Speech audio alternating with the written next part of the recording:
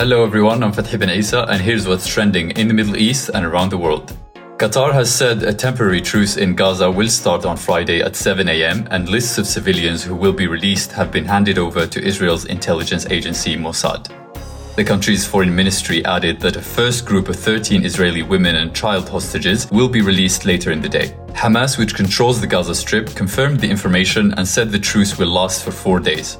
The group said the temporary pause will see a halt in all fighting by its military wing Al-Qassam brigades, the Palestinian resistance, as well as Israel.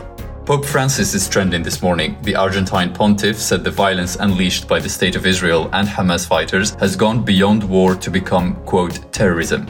Speaking at his general audience in St. Peter's Square on Wednesday, the head of the Catholic Church said he had heard directly how both sides are suffering during meetings with the Israeli relatives of Hamas-held captives and with Palestinians who have family in Gaza.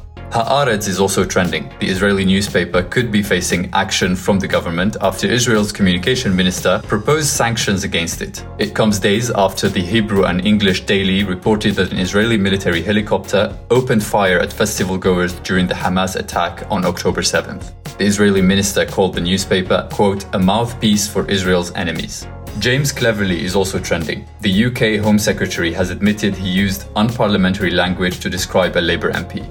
Mr. Cleverly had previously denied claims he used a swear word in response to a question from the MP in the House of Commons during Prime Minister's questions. That's it for today's Trend in Middle East. For our full range of podcasts, head over to our podcast section at thenationalnews.com.